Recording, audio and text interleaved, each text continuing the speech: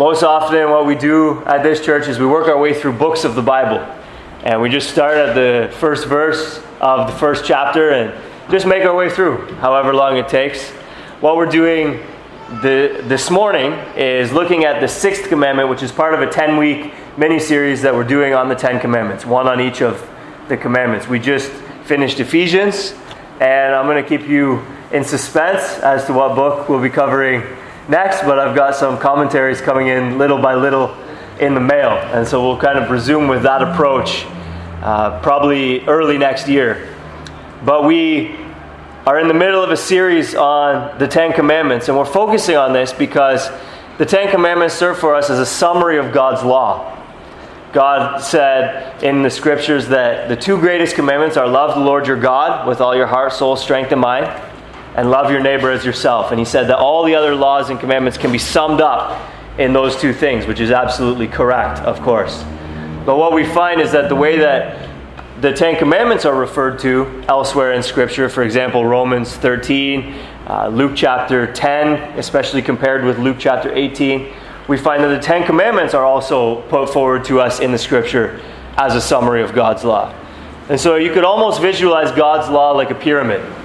There's all kinds of laws and commandments at the bottom. A whole bunch of imperatives in Scripture, things that we're to obey. All of these things could be summed up in the next level up of the pyramid, which would be the 10 Commandments.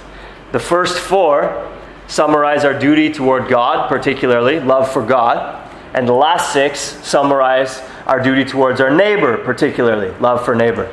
Then the top level of the pyramid is this high-level summary, love the Lord your God and love your neighbor as yourself. This is kind of where the 10 Commandments fit as we think about God's law. And so because we want to live lives that are pleasing to God, we want to know what it is that pleases God. What does God require of us? And so studying God's law is helpful to us in this respect. It will be helpful to remember at the outset that, as Paul says in Romans chapter 3, by works of the law, no one will be justified in God's sight. So how many people will be justified by works of the law? Not one. So if your approach to a study of God's law is, I'm going to find out what God requires so that I can obey it and keep it and earn my way to heaven, you're barking up the wrong tree. Because no one will be justified by works of the law. This is because even hypothetically, if we could stop sinning today, we sinned yesterday. We sinned the day before and the day before, and we've just been compounding guilt and guilt and guilt and guilt. And what can wash away my sin? Nothing but the blood of Jesus. Not all the law keeping that you could muster up for the rest of your life. Nothing but the blood of Jesus. But having had our sins washed away by the blood of Jesus, having been reconciled to God not by our law keeping, but by Christ's law keeping for us, having been reconciled to God and put in right standing through Christ Jesus, we then want to live lives that are obedient and pleasing to God. God becomes our daddy, so to speak, in and through Christ Jesus. This is a rough translation of the word Abba, Father. It's a very familiar term, a term of love and endearment. We come into this relationship with God as our Father when we are reconciled to Him through Christ Jesus. And coming into His family, we don't want to dishonor Him. We don't want to displease Him. We don't want a strained relationship with our dad, so to speak. We want good family relationship. We don't get in the family by law keeping, but law keeping is a way of loving, honoring, glorifying, and enjoying the relationship that we now have with God our Father through Christ Jesus. So this is the context of what we're doing. And this morning we're looking at the Sixth Commandment, which is found in Exodus chapter 20 and verse 13. You shall not murder. You shall not murder. Simple as that. Now we might think that we haven't murdered, or we're not really in danger of murdering, because maybe you never killed anyone with a gun, or you never stabbed someone to death or strangled the life out of them, nor have you been close to doing that, nor have you even felt seriously like doing that. And so you think, okay, this is easy. At least I got 1 out of the 10 locked down. Well, we need to remember the broad sense of God's law. As our brother read for us earlier in the service, Jesus teaches us in Matthew chapter 5 that the prohibition against murder in the 10 Commandments covers a whole category of sins, which includes even our heart disposition towards others. So, in this prohibition against murder, this is the totality of what's prohibited. Not only murder itself, explicit outward murder of extinguishing someone else's physical life, but also ungrounded and or excessive anger, and any unwarranted and therefore unjust actions proceeding from this anger. Ungrounded anger is prohibited. Here's a biblical example of ungrounded anger. And the king of Israel, that was Ahab at the time, said to Jehoshaphat, "There is yet one man by whom we may inquire of the Lord, Micaiah the son of Imlah, but I hate him, for he never prophesies good concerning me, but evil." 1 Kings chapter 22 and verse 8. The evil king hates God's prophet because God's prophet always tells him about God's judgment, the truth about God's judgment. That's ungrounded anger. Sometimes we get angry at people for a bad reason. There's no legitimate reason why we're angry at them.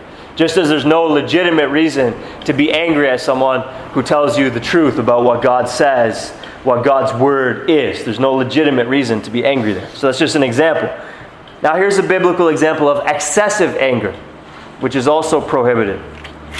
In Genesis 34, we read about a man named Shechem who sleeps with Dinah, which is one of Jacob's children. It seems that it was probably rape, that she was not complicit in this. And so in Genesis chapter 34 and verse 7, we read about the reaction of Dinah's brothers. The sons of Jacob had come in from the field as soon as they heard of it, and the men were indignant and very angry because he had done an outrageous thing in Israel by lying with Jacob's daughter. For such a thing must not be done. Okay, so there's just grounds for this anger. But as we go on to read, it becomes an excessive anger and then leads to unwarranted actions. As we go on and read in this chapter, we read this. The sons of Jacob answered Shechem and his father Hamor deceitfully. They asked that Shechem would now be able to marry Dinah. And the sons of Jacob answered deceitfully. They said to them, "We cannot do this thing, to give our sister to one who is uncircumcised, for that would be a disgrace to us." Because you'll remember the Abrahamic covenant. God commanded Abraham that him and his posterity after him should be circumcised. So this is what they're talking about here. "Only on this condition will we agree with you, that you will become as we are, by every male among you being circumcised. Then we will give our daughters to you, and we will take your daughters to ourselves, and we will dwell with you and become one people. But if you will not listen to us and be circumcised, then we will take our daughter and we will be gone." The words pleased Hamor and Hamor's son Shechem. And the young man did not delay to do the thing, because he delighted in Jacob's daughter. Now he was the most honored of all his father's house. So Hamor and his son Shechem came to the gate of their city and spoke with the men of the city, saying, "These men are at peace with us. Let them dwell in the land and trade in it. For behold, the land is large enough for them. Let us take their daughters as wives, and let us give them our daughters. Only on this condition will the men agree to dwell with us to become one people. When every male among us is circumcised as they are circumcised, will not their livestock, their property, and all their beasts be ours? Only let us agree with them, and they will dwell with us." And all who went out of the gate of his city listened to Hamor and his son Shechem, and every male was circumcised who went out of the city of his gate. On the third day, when they were sore, two of the sons of Jacob, Simeon and Levi, Dinah's brothers, took their swords and came against the city while it felt secure, and killed all the males. They killed Hamor and his son Shechem with the sword, and took Dinah out of Shechem's house and went away. The sons of Jacob came upon the slain and plundered the city, because they had defiled their sister. They took their flocks and their herds and their donkeys and whatever was in the city and in the field, all their wealth, all their little ones and their wives, all that was in the houses, they captured and plundered.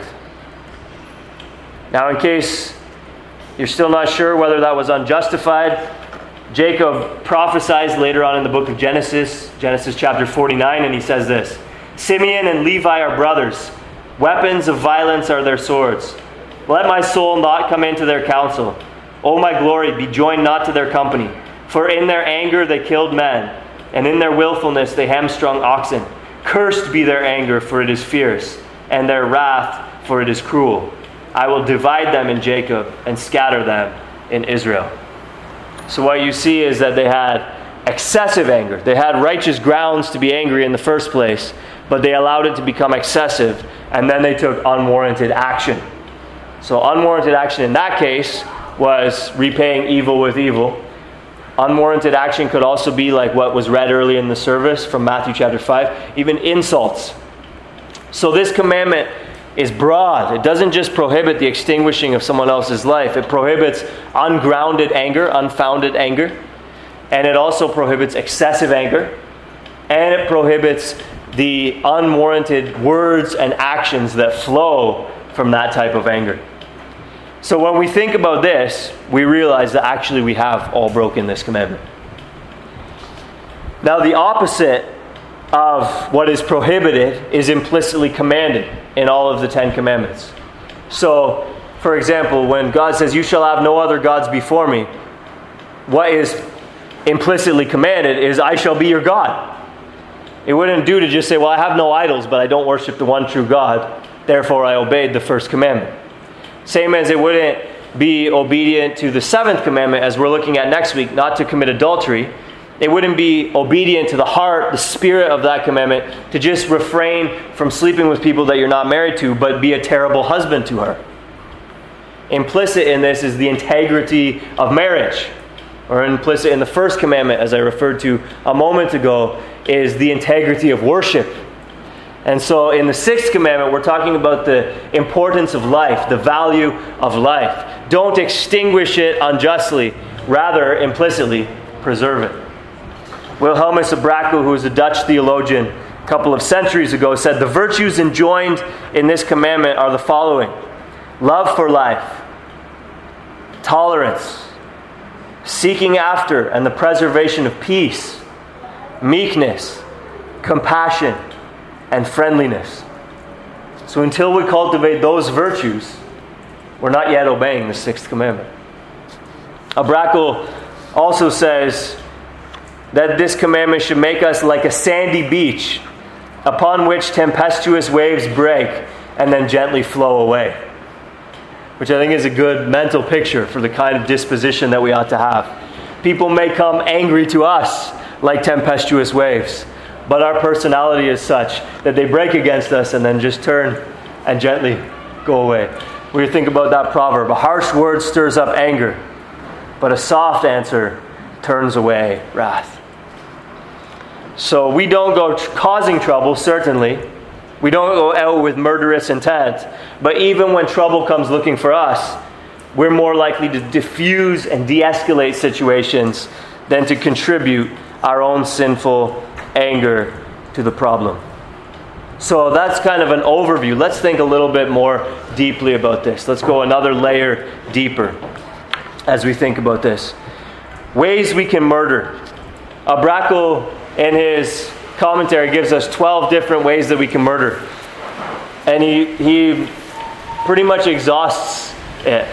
He talks about poison in the cup and setting traps for people and all of these ways that we can murder.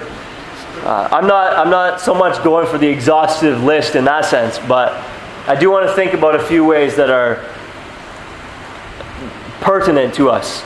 One would be actual murder, whether it's with poison, whether it's with a gun, whether it's with a knife, whether it's with our bare hands. That kind of intentional, actual, obvious, outward, malicious intent murder. And we shouldn't just gloss over this as if nobody does that, because people do that. So we read about it in the newspaper from time to time about gun violence or this or that. Obviously, this is prohibited by God's law. But consider also abortion. This is one that doesn't get a lot of coverage under this category. We talk about a woman's right to choose, or we talk about the right to life, or we use all these euphemisms to talk about these things. But to kill a tiny human being is just as bad as to kill a big human being. To kill a young human being is just as wrong as to kill an old human being. So when you think about it, the question really is it a human life in the womb or is it not? And if the answer is yes, then your view on abortion becomes really, or the biblical view on abortion, I should say, becomes really obvious. You're no more justified to kill a tiny and young human life than you are to take a wet pillow and strangle an elderly person or suffocate an elderly person in their bed. Both are murder. Whether big or small, murder. Whether young or old, murder. That's one that is probably a lot more relevant to us. There are likely people even here who perhaps have committed an abortion or know somebody very close to you who has. We need to recognize that this is sin. This is prohibited by God's word. There's forgiveness for sin, which is why we're here today and not simply despairing at home. But we do need to recognize it as sin. And here's one. All right, food and drink. All the Puritans touched food and drink under the prohibition of murder, which is interesting because that's one we don't touch on a lot. We touch on alcohol, maybe. In this church, we don't believe that having a drink is a sin. Some Christians take a really strong line, though, and they want to preach about no drinking whatsoever. And they touch that one a lot. But I've never heard a sermon against sugary drinks. All right? But listen, sugary drinks will kill you too. Right? And here's another one. Gluttony. Immoderate eating. When you're in a pattern of eating well beyond what your nutritional needs warrant. That's a sin also, and it causes all kinds of health problems. Right? Eating a poor diet, neglecting fruits and vegetables, taking in all kinds of bad stuff in your diet. This is also wrong. We need to think about this kind of stuff. We need to educate ourselves. I'm not a nutritionist, so I'm gonna stop there. But all I'm going to say is it's not neither here nor there what we do with food and what we do with drink. It has moral implications, as the Puritans so helpfully remind us. Our culture of indulgence and autonomy would like to tell us otherwise. But really, again, are you harming yourself by what you put into your body? If so, you got to think about that as sin. We got to steward our bodies well. Now, biblically, there is a place for feasting. So I think anything, as far as I understand it,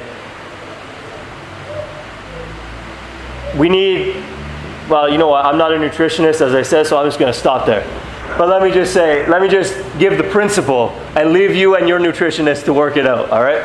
But food and drink, we got to think about, are we harming ourselves here?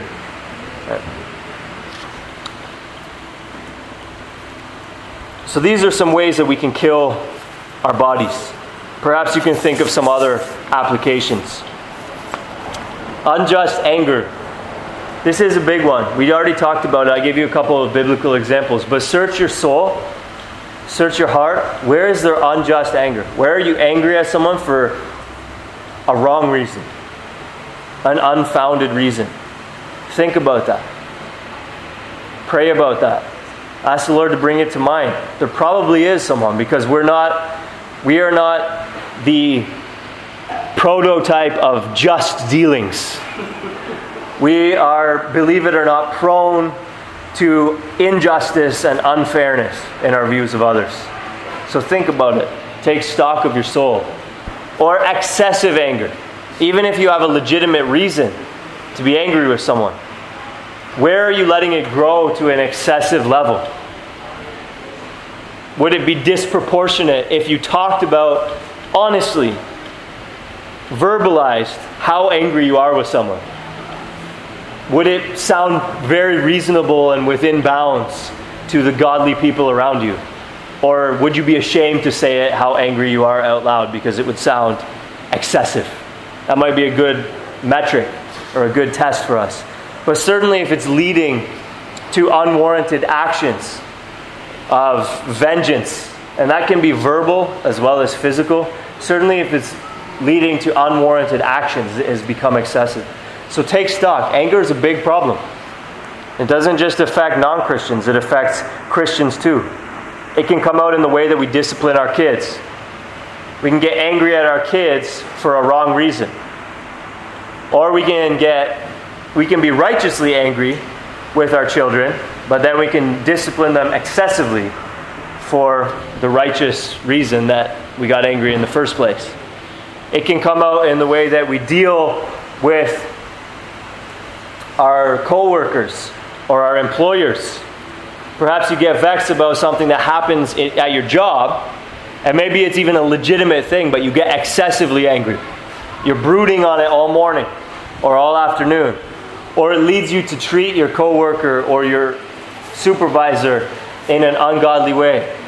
Obviously, if you're taking an unwarranted action, behind that is an excess of anger. You're not keeping your anger within proper bounds. It can come out in the way that we deal with one another, even in the church. I'm going to tell you guys a little secret that I don't think anyone knows. But Christians can sin against each other. Christians can hurt each other. You might actually be hurt in a church. All right? This is obviously I say that facetiously because I think the opposite is true. We all know that. And so anger can happen even within the bounds of a church. Not only in your family, not only in your workplace, but even in the church. And sometimes it's unfounded. Sometimes just an inadvertent thing happened, and you take offense to it. Nobody meant anything by it, but you start boiling. Or sometimes something legitimate happens. Right? Someone really does sin against someone else. But instead of taking the prescribed action in Scripture and going to that person, trying to work it out with them, you take unwarranted action and begin trying to seek revenge, or to use your words to cut that person down a notch, or something like this. You start taking ungodly action. Anger can be a real big problem. And this falls under the category of murder, biblically speaking. Jesus teaches that in Matthew chapter 5. And just as we can do all of these things, from the outward physical murder to the anger, we can do this with ourselves as well. Not just with others, but with ourselves. Obviously, the outward would be suicide or self-harm. But even just a wrong kind of self-loathing, which I'm not talking about conviction of sin. I'm not talking about an honest and sober recognition of just how deep depravity runs in you. But we can entertain an unbiblical kind of self-loathing that says less about us than the Scripture actually says about us. The Scripture tells us, for example, that all persons, Genesis 9 tells us this, as well as James chapter 3, that all persons retain something of the image of God in which we were created. All persons, whether Christians or non-Christians. Which means that there's a certain value and a certain worth to all persons. We begin to think either of ourselves or others less than that. We're entertaining a sinful kind of anger towards ourselves. So these are all ways to kill the body, or to harm the body, or to the angry thoughts towards one another. But I want to draw out another aspect of this commandment. We are all more than bodies. We are not less than bodies, but we are more than bodies. This, what you see, this is really me. I'm not inside, and this is just something incidental to who I am. This is incidental to who I am. because I might not be wearing this one tomorrow. But this is not incidental to who I am. God made us body and soul. 1 Corinthians 15 is quite clear that we await the resurrection of the body, as well as enjoying the eternal life of the soul. Our bodies are who we are. We're not less than our bodies, but we are more than our bodies. And so as we think about the prohibition of murder, we have to think about more than just our bodies. We have to think about our souls. What does soul murder look like? Ultimately, propagating false religions is soul murder. Scripture tells us there is no other name under heaven given among men by which we must be saved. Jesus says, I am the way, the truth, and the life. No one comes to the Father except through me. It's popular this day and age to say, well, it's true for me, but it might not be true for you. Or to say all roads lead to the same place. Or all religions are superficially different, but fundamentally the same. These are things that you hear. But Jesus didn't say, I am a way, I am a truth, and I am a life. And Paul didn't say, or not Paul, I think it was Peter. The apostle is slipping my mind, but that quote I just gave you from Acts, there is no other name under heaven given among men by which we must be saved. It doesn't say, there is no other name that I know of given under heaven by which I am aware that we may be saved. It's a categorical statement. There is no other name. So listen, you trust in Jesus, you will live. God has given us a gospel to preach to everyone, to invite any who will come to that great feast. Go out into the highways and byways and compel them all to come in. I have a message of really good news for everyone here. No matter what you have done, no matter how sinful you are, as we look at this prohibition against murder today, at the Sixth Commandment, you may be convicted on this point or that point, realizing you've broken God's law. You may have broken God's law here. You may have broken several of God's laws. You may have broken them all. But listen, if you come to Jesus, you will live. Whoever believes in Him will not perish, but have everlasting life. But the converse is true. If you do not believe in Jesus, if you do not trust in Jesus, you will perish. And perish, biblically, doesn't mean annihilation. Like they just put you 6 feet under, you lose consciousness, your soul dissipates, and your body decomposes, and that's it. Perish, biblically, means to be cast out into that outer darkness, where the fire does not go out, where the worm does not die, where there is weeping and gnashing of teeth. This is the way the Scripture talks about it. And if you do not come to Jesus, you will die. And so to propagate the lie that there is salvation to be found in anyone other, to propagate the lie that being a good enough person is okay, to propagate the lie that being a sincere person is okay, to propagate the lie that in any other so-called God, in any other so-called Savior, salvation may be found. This is soul murder, because it lands people in that outer darkness where there is weeping and gnashing of teeth. To embrace any other path is soul suicide. It's to embrace poison. It's to fall upon a sword. You fall upon Christ and you find that He catches you. You fall upon any other so-called Savior and you find that it's a sword that runs you through. To preach anyone else, to proclaim anyone else, to rest your soul on anyone else is soul murder or soul suicide. Listen, even if someone preaches to you the 10 Commandments as a means by which you may be saved. That's soul murder. To rely on the keeping of the 10 Commandments for salvation is soul suicide. Because again, as I said at the beginning, by works of the law, no one will be justified. Cursed is everyone who relies on works of the law. That's what the apostle tells us in Galatians. These are Bible verses. You wouldn't know it based on what some churches these days are telling you. But these are Bible verses.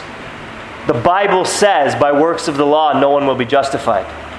Quote, the Bible says, cursed is everyone who relies on works of the law. Quote. So if you go in a church and they're telling you, rely on works of the law, you want to be justified, obey God, and He will accept you. Soul murder. Soul suicide. That's not Christianity.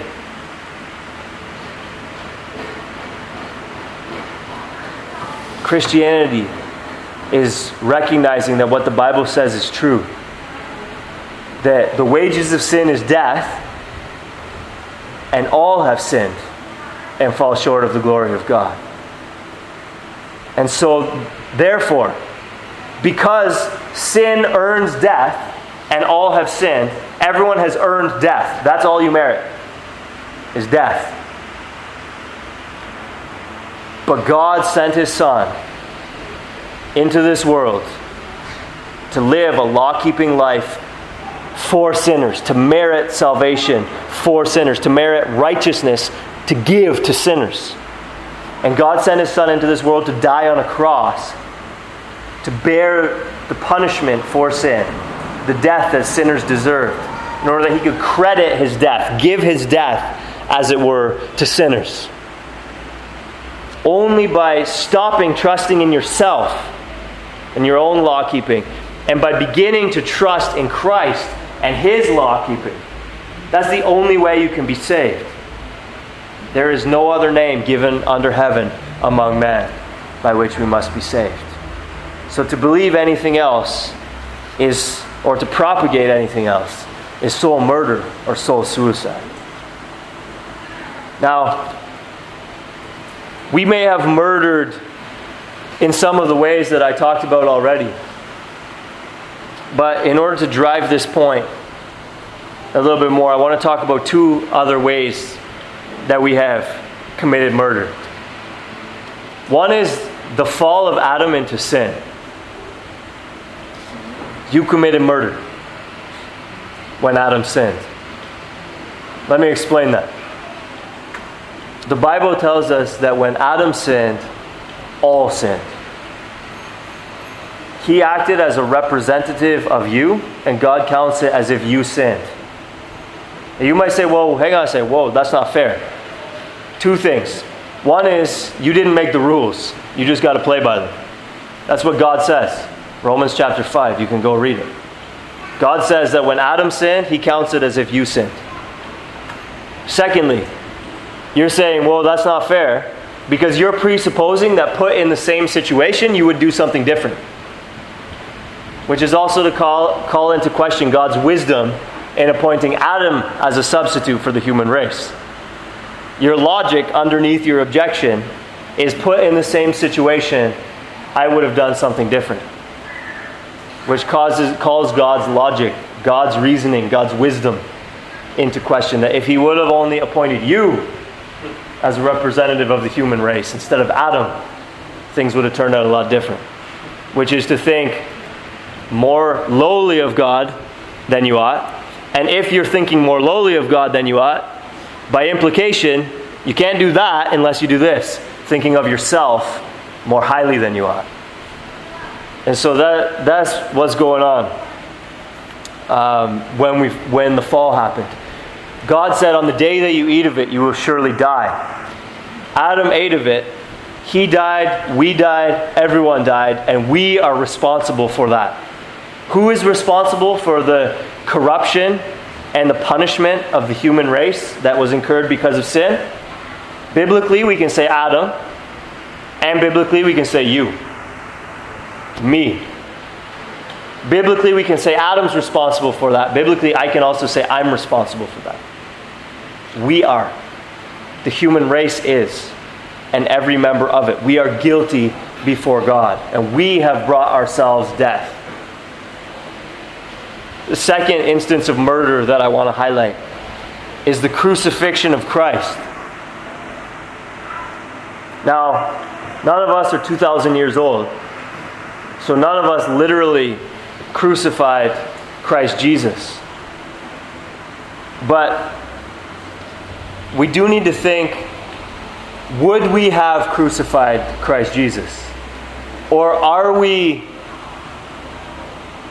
do we approve? Do we condone his crucifixion? And the answer to those questions is yes.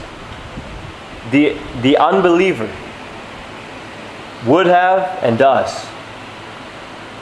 There was a time when I would have crucified Christ Jesus. There was a time when I condoned his death. If you're a Christian, the same can be said of you.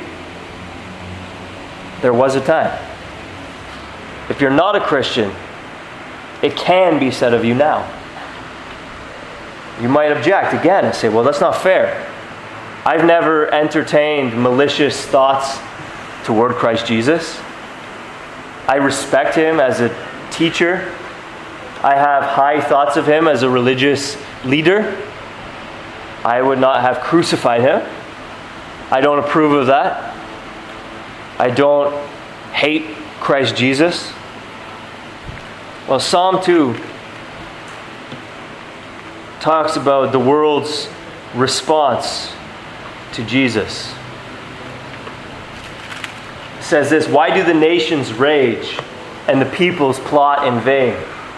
The kings of the earth set themselves and the rulers take counsel together against the Lord and against his anointed," which is the Christ, saying, "Let us burst their bonds apart and cast away their cords from us."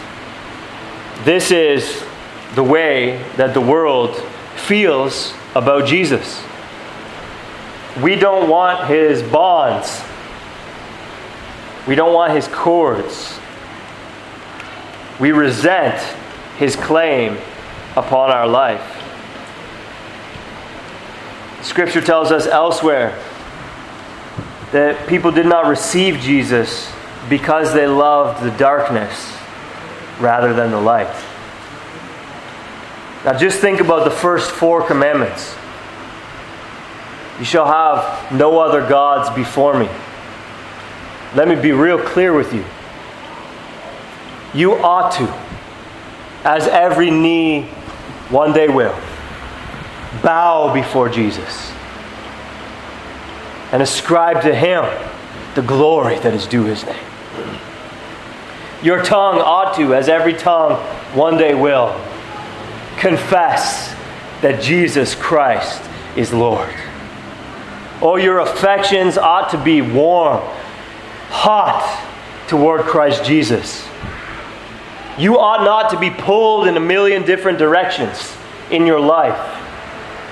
You ought to have a heart that loves Christ Jesus. You ought to have a heart that can't get enough of him. We sing that song sometimes, "Fairest Lord Jesus, fairer than the fairest of 10,000.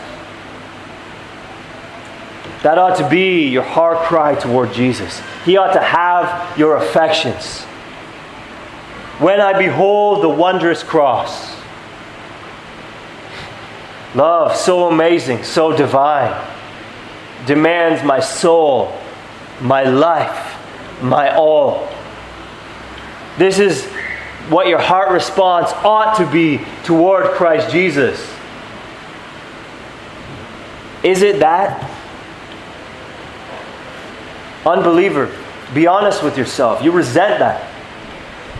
You resent that Jesus wants that much of your heart. The second commandment. No images. We talked about how this means not only setting up blocks of wood and stone, but also mentally creating a God of our imagination. Be honest, especially unbelievers. Christians too, be convicted here, but unbelievers especially. I'm trying to show you that you don't love Christ Jesus. In fact, you hate Him. You resent Him. You like to think of Jesus a certain way. That Jesus you can live with. That Jesus you can deal with. But the Jesus of the Bible, who says that there is no other name given under heaven by which you may be saved, who says, I am the way, the truth, and the life. No one comes to the Father except through me. The Jesus who says, if anyone loves his father or mother or son or daughter or brother or sister more than me, he's not worthy of me. The Jesus who said, if anyone would come after me, let him take up his cross and deny himself daily and follow me. That Jesus you resent. You resent how He makes such a total claim upon your life. Why won't He just leave me in peace? To just enjoy my life and do my thing? Why is He always calling me to drop everything and follow Him? Or the third commandment. Not to take God's name in vain, to respect, to reverence. Unbeliever, you have small thoughts of Jesus, which is why you go through much of your life, throughout most of the week, not even thinking about Him. This is an absence of the respect that the third commandment prescribes. We ought to fear God. We ought to have grand, reverent thoughts of Him, adoring Him, bowing before Him and exalting Him. We got to get low and get Him high. You resent that that's what God expects of you. The fourth commandment, the Sabbath day. What, all day on Sunday? Worship? Morning and evening service? Are you serious? You resent Christ's claim upon your life. Be honest with yourself. You love the darkness more than the light. You want to cast His bonds and cast His cords off of you. In that sense, think about the crucifixion as something that, though you were not actually part of it, if you could just get rid of this guy, if he was here preaching today, making these claims upon you today, you would want to silence him. That's what you functionally do with your life. So you may say you have reverence for Jesus, respect for Jesus, so on and so forth, but functionally your life, unbeliever, tells a different story. You're like a cheating spouse that says, I love you, when really your actions demonstrate hatred. So that's what's prohibited in the commandment. We've just been unpacking that in more detail. Ungrounded or excessive anger and any unwarranted or unjust actions or words proceeding from this anger. The opposite, as I said, is true. You shall preserve life. As I mentioned earlier, Thomas Watson tells us, we must make use of diet, exercise, and lawful recreation, which are like oil that keeps the lamp of life burning. We need to educate ourselves here and pursue what is good for us. In addition to just avoiding what is bad for us, pursue what is good for us. We need to exercise, and here moderately. I was unable to source the quote, but within the last month, I read one of the Puritans saying that we should not exercise excessively because it would leave us too tired to fulfill our other duties toward God and fellow man. Which was surprising and convicting to me. Surprising because I had never really thought about it like that, but convicting because I was like, actually, I think sometimes I do that. And so it was surprising and convicting to me, but I would ask, where's the lie? The logic's impeccable there. You go and tire yourself out too much playing sports or lifting or running or whatever it is that you like to do, that you come home and you can't take care of your family. You don't lead them in worship. You don't serve and love your wife. You can't make it out to church because you're too tired or too sore from what you're doing the other 6 days. Where's the line? Right? First things first, but we should pursue holistic well-being, preserve life, as well as refuse to extinguish it. Then if we see someone in danger, we should try to help them. Not only avoid killing them, but help them if they're in danger. I told a story to the guys in the preaching workshop on Tuesday night. It was St. Patrick's Day a few years ago. I was driving with Mel. It wasn't too late. It was maybe 10 o'clock at night. But I saw a young man and a young woman just looked like they were out for a date or something. And then I saw a group of guys behind them who were obviously intoxicated and making, I don't know if they were, I was in my car, but they were making some kind of maybe crude comments or threatening comments to them. I could tell something was going on. And then one of the guys behind ran up and hit the guy in the back of the head with a beer bottle and knocked him to the ground. So I pulled over my car to the side of the road, grabbed a pipe. I told Mel, don't unlock the door no matter what happens. And I went out to try to help this guy. Thankfully, the guys behind took off running because there was about 4 of them and 1 of me. You might say, well, that's not very Christian of you. And I would say, well, actually, yes, it is. Because the parable of the Good Samaritan says that when you just leave a guy in his trouble, you're not loving him. So there's an innocent guy getting bottled in the back of the head. Christians should actually be among the first to stop. Edmund Burke says that all that is needed for evil to prevail is for good men to do nothing. So you might think, well, I don't murder. Well, yeah, but do you preserve life? This is part and parcel of the commandment as well. We need to be good men, good women that foster life, that foster the thriving and the flourishing of life. Along these lines, think now of the soul. We said that propagating a false religion is soul murder. Believing a false religion is soul suicide. But brothers and sisters, think about what is implicit here. We got to be taking this gospel to those who are perishing. We have good news for those who are lost. We have good news for those who are outside of Christ Jesus, who have broken God's commandments, who lie under the condemnation of the law. Freedom! Life! You want to be free from the guilt, from the condemnation? Christ. You want to be reconciled to God? Christ. You want to avoid eternal death and live with Him forever, who is making all things new and shall rule and reign in an eternal kingdom? Christ. It's not enough just to not take a false gospel to this neighborhood. It's not enough just to not take a false gospel to your family. It's not enough just to be quiet and keep from speaking lies to your coworkers. If you see a man bleeding on the side of the street, help him. And when you see people perishing on their way to hell, help them. Be a good man. Be a good woman. Love your neighbor. Don't commit soul murder. Preserve soul life. This is all wrapped up in the commandment. Care for people. Don't just not do them wrong. Do them right. Do them good. This is all wrapped up in the commandment. We're not just loving God and our neighbor when we just passively refrain from doing the wrong things.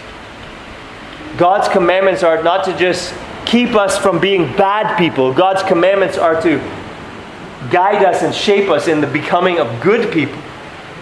The law is powerless to do that. In other words, we can't just tell people change and they change. But by God's Spirit, by the strength and the power that He gives, by His help convicting us and empowering us for the work, by the motivation that we get from the gospel. Again, when I survey the wondrous cross, right, that love, so amazing, so divine, demands my soul, my life, my all. When we come to God's law with the motivation of the gospel and the power of the Spirit, it's the path along which we walk to becoming good people. the kind of people that God designed the human race to be. So don't just stop doing bad things. Don't just not kill people. Preserve life. And don't just do it with their bodies. Do it with their souls. If you had a loved one, a child, a brother, a father, a grandparent who moved away to a distant place and didn't know Christ, would you not want a church in that area to not wait for them to come through the doors and then tell them? But wouldn't you want a church in that area, wherever they ended up, to go to them? And if you were talking to your child on the phone or you're talking to your grandparent on the phone, wouldn't you want to hear, some Christians came and visited me the other day? Or a Christian at my work talked to me about Jesus. Wouldn't you feel toward that Christian, thank you. Thank you. Because my loved one is in soul trouble. And you loved them and went to them with the gospel. Do unto others, Jesus said, as you would have them do unto you. Maybe you don't care about the person across the street because it's not your brother. It's not your son. Well, it's somebody's son and it's somebody's brother. Right? Maybe you're not concerned to talk about to your coworker because it's not your grandmother. It's not your daughter. She's somebody's grandmother and somebody's daughter. Love. Not just avoid doing this, but positively love. Remember we talked about that pyramid at the beginning? Where love the Lord your God with all your heart, soul, strength, and mind, and love your neighbor as yourself is at the top. The 10 Commandments is like the next level down summary. The first 4 talk about what it means to love God. The last 6 talk about what it means to love your neighbor. When we just refrain from doing something, but we don't positively do anything, we're not yet loving. Because love is more than the absence of hatred. Love is actually the positive doing of something to someone. So evangelism. Get that gospel out there and believe. You're hearing the gospel today. Don't commit soul suicide. I just read this week of a pastor who I was in a workshop with in Canada last May, I believe. We were in a small group workshop.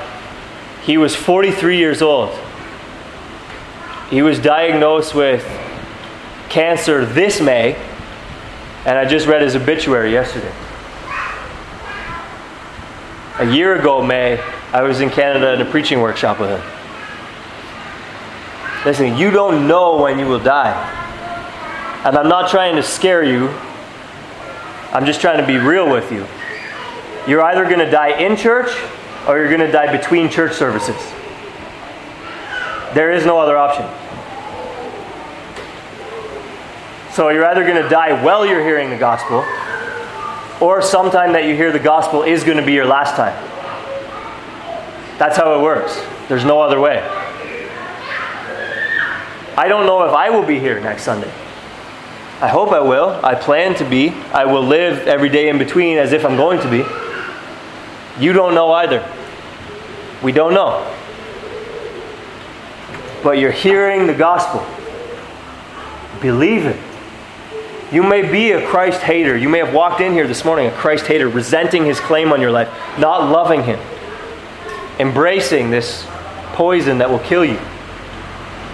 But you don't have to leave in that state. Come to Christ even this morning.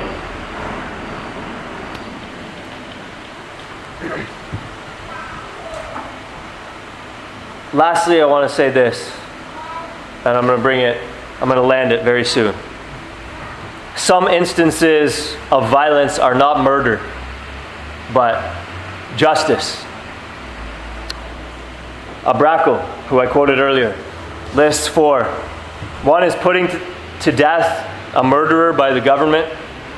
Genesis chapter 9 and verse 6 talks about capital punishment. If anyone sheds the blood of another, by man his blood shall be shed. This is not just God describing what will happen, but God describing what should happen. Romans 13 and verse 4, the government does not bear the sword in vain. He could have just said the government doesn't have jail cells in vain. But the sword indicates a violence. Then the killing of an enemy in lawful war. Abrakel, expounding Luke chapter 3 and verse 14, says this: John the Baptist baptized soldiers, and rather than commanding them to forsake warfare, he exhorted them to be satisfied with their wages and not be a burden to anyone. So implicitly, that's in a passage where they're asking him, what do we need to do to repent? So if there ever was a time to say war is wrong, period, all war, all the time, that would be it. Thirdly, inadvertent manslaughter. If you kill somebody by accident, that's not the same thing as murder. If you were driving safely and responsibly at night or something, and somebody with dark clothes just sprints out of the woods in front of your car and you kill them, that's not murder the way that it's prohibited here. Obviously, that'd be a sad situation, but you don't need the extra guilt that you murdered someone. And then fourthly, the slaying of one's neighbor out of self-protection, or I would say out of protection of others as well, which we kind of already talked about a little while ago with the Good Samaritan. So Thomas Watson says this: the citizen does injustice when he takes up the sword. The government does injustice when they put it down. You understand that? Sometimes taking up the sword is the wrong thing to do. Sometimes not taking up the sword is the wrong thing to do. So murder doesn't prohibit all of that use. Now here's what I want to say, and this is where we're going to finish. If God did not take up the sword, it would be the wrong thing to do. Let me state that the other way. God taking up the sword is the right thing to do. If there was a God in heaven who did not punish, who did not follow through on what he says, who did not enforce what is right, then we would have a bad, lying God in heaven. So for God to take up the sword, as he says he will, against evildoers, against those who are unrepentant, against those who are outside of Christ, this is good. Which means, and again I want to circle back around to the gospel here, which means this: if you rely on what God owes you, on what you deserve, you will get God's sword. But if you rely on Christ Jesus, you will be spared God's sword. And that doesn't mean that God has forsaken justice. In fact, quite the opposite. The cross is the means by which God can justly forgive sinners, because he poured out upon Christ Jesus the punishment that sinners deserve for our sin, so that the demands of the law are satisfied in that respect. And he exacted of Christ, he received from Christ the obedience that sinners owed him, so that justice is satisfied in that respect, so that the demands that the law makes are satisfied in that respect. And so what Christ Jesus came to do was not to offer an alternative to justice, but what Christ Jesus came to do was to fulfill justice as a substitute, so that people don't have to experience justice in themselves. So justice is either this: you are justly punished for your sins because you have not offered to God the obedience that he requires. Or Christ Jesus is justly punished for your sin as your substitute, and God counts you as righteous because Christ Jesus has justly earned righteousness for you as your substitute. So that's how it works. Justice demands that all who are outside Christ die and go to hell and suffer eternally for their sins against an infinite God. But justice demands, and this is good news, justice demands that the one who lived a life of perfect righteousness and who died a sin-bearing death. And all who are attached to him, all who are in him, justice demands that they are in good standing with God, because for his sake, through him, all of the demands of the law have been satisfied. So in Christ alone, there is no other name. In Christ alone, our hope may be found.